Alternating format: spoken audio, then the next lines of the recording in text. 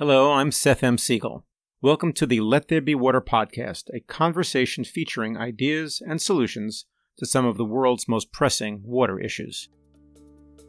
Our guest is Karen Ross, California's Secretary of Food and Agriculture since 2011. After growing up on a Nebraska farm, she began working in Washington, D.C. for a U.S. Senator, focusing her efforts on agriculture, and then later became a senior aide to Secretary of Agriculture Tom Vilsack.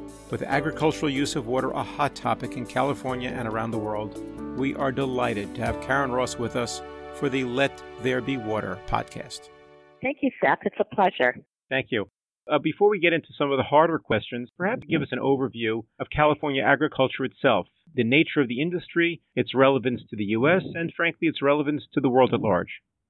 That's great. Well, California agriculture really is an asset for California because we've been blessed with the natural resources and this wonderful Mediterranean climate. We're responsible for over 50% of the fruits, vegetables, and tree nuts that are grown in this country. And we have very innovative farmers. Our farm gate value, even in 2014, which at that time was the third year of a drought, grew to a record $54 billion in farm gate value.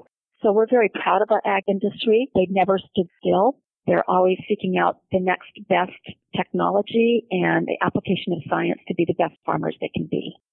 And some of the crops that California is famous for, it's not the commodity crop that we think of as the heartland of America. Maybe you want to talk a little bit about what California is famous for. We are famous for our specialty crops, especially our grapes, our almonds, our walnuts, pistachios, citrus, the leafy greens. If someone in America had a salad at lunch today, there's a better than a 50-50 chance that most of those ingredients were grown somewhere in California. We grow everything from A to Z in California, but we're especially known for those specialty crops.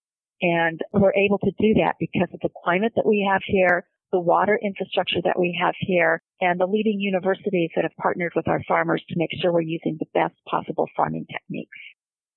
Although California is, of course, only one of 50 states, California provides a disproportionate amount of the nation's agriculture as a percentage of what we eat. It's not just the high-value crops.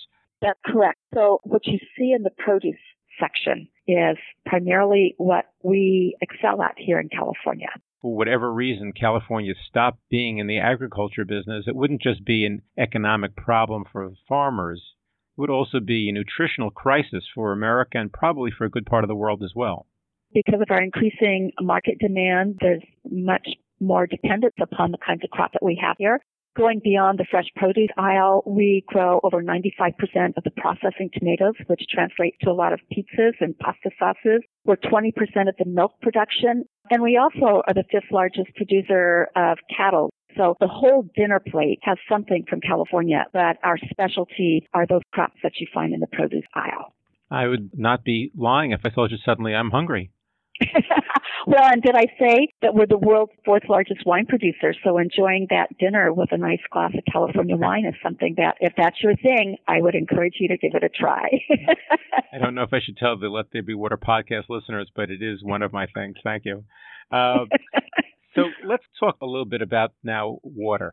This extraordinary produce, it requires a lot of water. Yes. Talk all about growing that. things take water. Yeah. Yeah, growing things take water. Right. So talk about that a little bit.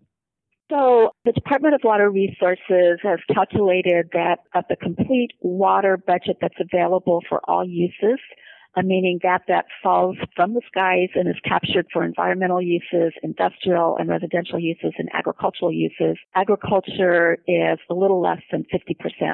If you look at our developed water supply, it's over 70%. So it takes a lot of water to grow living creatures, meaning our livestock sector, as well as all those plants that we grow for our consumers.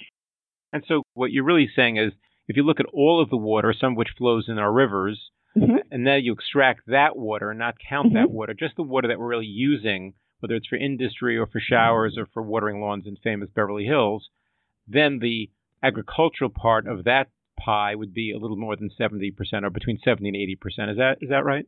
Yes, of the developed water, that's correct. Now, water comes in lots of different forms. Two major categories we tend to think of what water in is our groundwater and our surface water. And California is obviously blessed with both of those. Talk a little bit about the water sources and water infrastructure of California, if you would.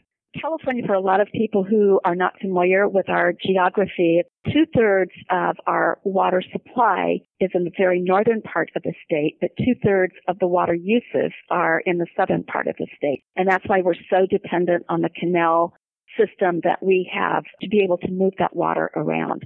Our most efficient water storage is actually our Sierra snowpack, and that's been one of the really harsh impacts of our 4-year drought is the lack of snowpack. It's a very efficient way of storing water and then having it melt in May, June, and July to feed our reservoirs and then be transferred on our canal system.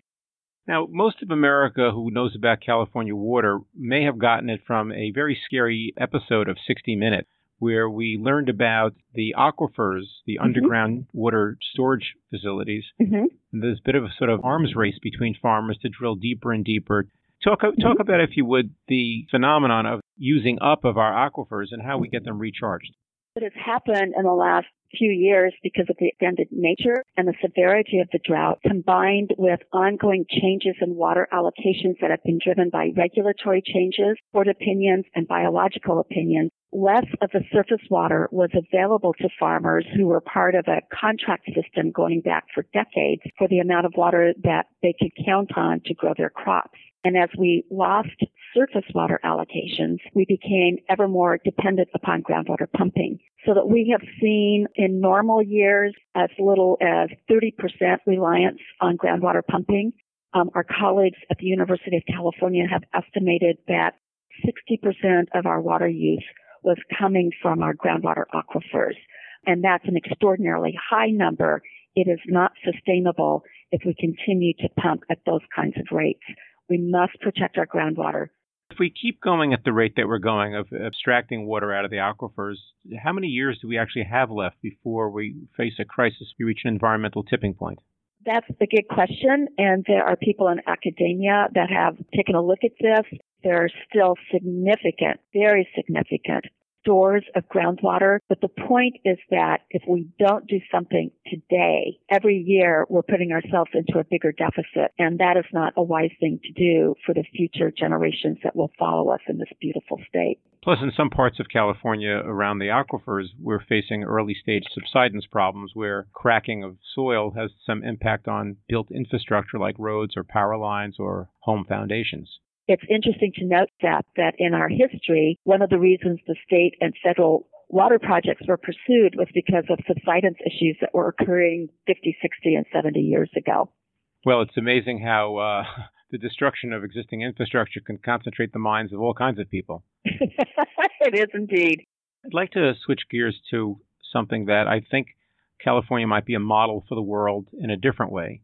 And that is, in the recent year or so of the gathering drought, we have seen a demonization of farmers, and particularly nut growers like almonds and pistachios, as bad guys.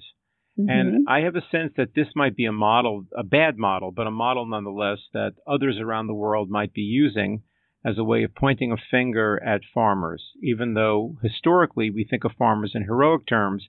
For the first time I can recall, farmers are now being seen as bad guys. And I wonder if you could reflect a little bit on what, for me as an outsider living in a high-rise apartment building in Manhattan, I feel it with pain, this sense of antagonism that you hear between farmers and environmentalists and city people.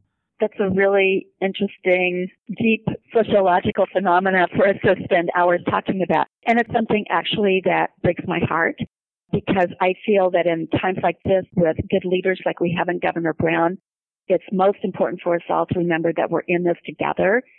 It's easy to point fingers and demonize something else. We all need to have a healthy, clean environment. And so we each have a role to play by learning to conserve more. We can learn a great deal from the people of Israel or the people of Australia and what their per capita use is, and as being as efficient as possible in how they use water. There's a lot that we can do and so much we can learn from other countries that have been in this place. I'm especially intrigued with the possibilities of how we can manufacture more water by capturing stormwater and treating recycled water for additional uses. I'd like to share with you something that happened recently. I was going down my elevator in my apartment building in Manhattan when a very friendly neighbor, knowing that I'm involved with water issues, told me very proudly that she has made a vow that she will never again eat an almond. And I said to her, no, you've gone the wrong way on this. But I really didn't have a better answer for her. Mm-hmm. Tell me what I should say to her, and tell me what you'd like to say to all those many people who have somehow or other come to conclude that by not eating almonds, they are going to save the earth. Well, I have said from the beginning that farmers grow food for people, and we have, by becoming so efficient as farmers, allowed millions and millions of Americans and other citizens of the globe to not have to worry about sourcing their food, that we've made it efficiently, effectively, and affordably available at very high quality, and with a lot of nutrition packed into it. So the ultimate user of the water is actually the person who's consuming that food, and stopping eating probably is not going to be a wished-for result on the part of the consumer who wants to stop eating those foods.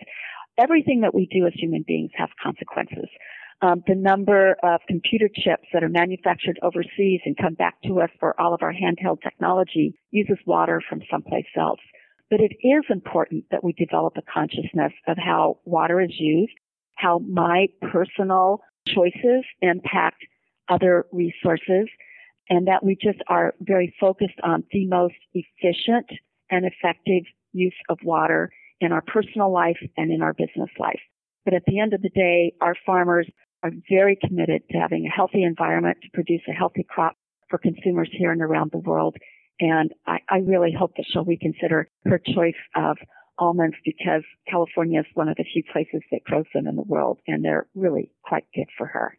Well, I gave her a bag of almonds as a gift. I hope she didn't think it was a joke or a provocation. To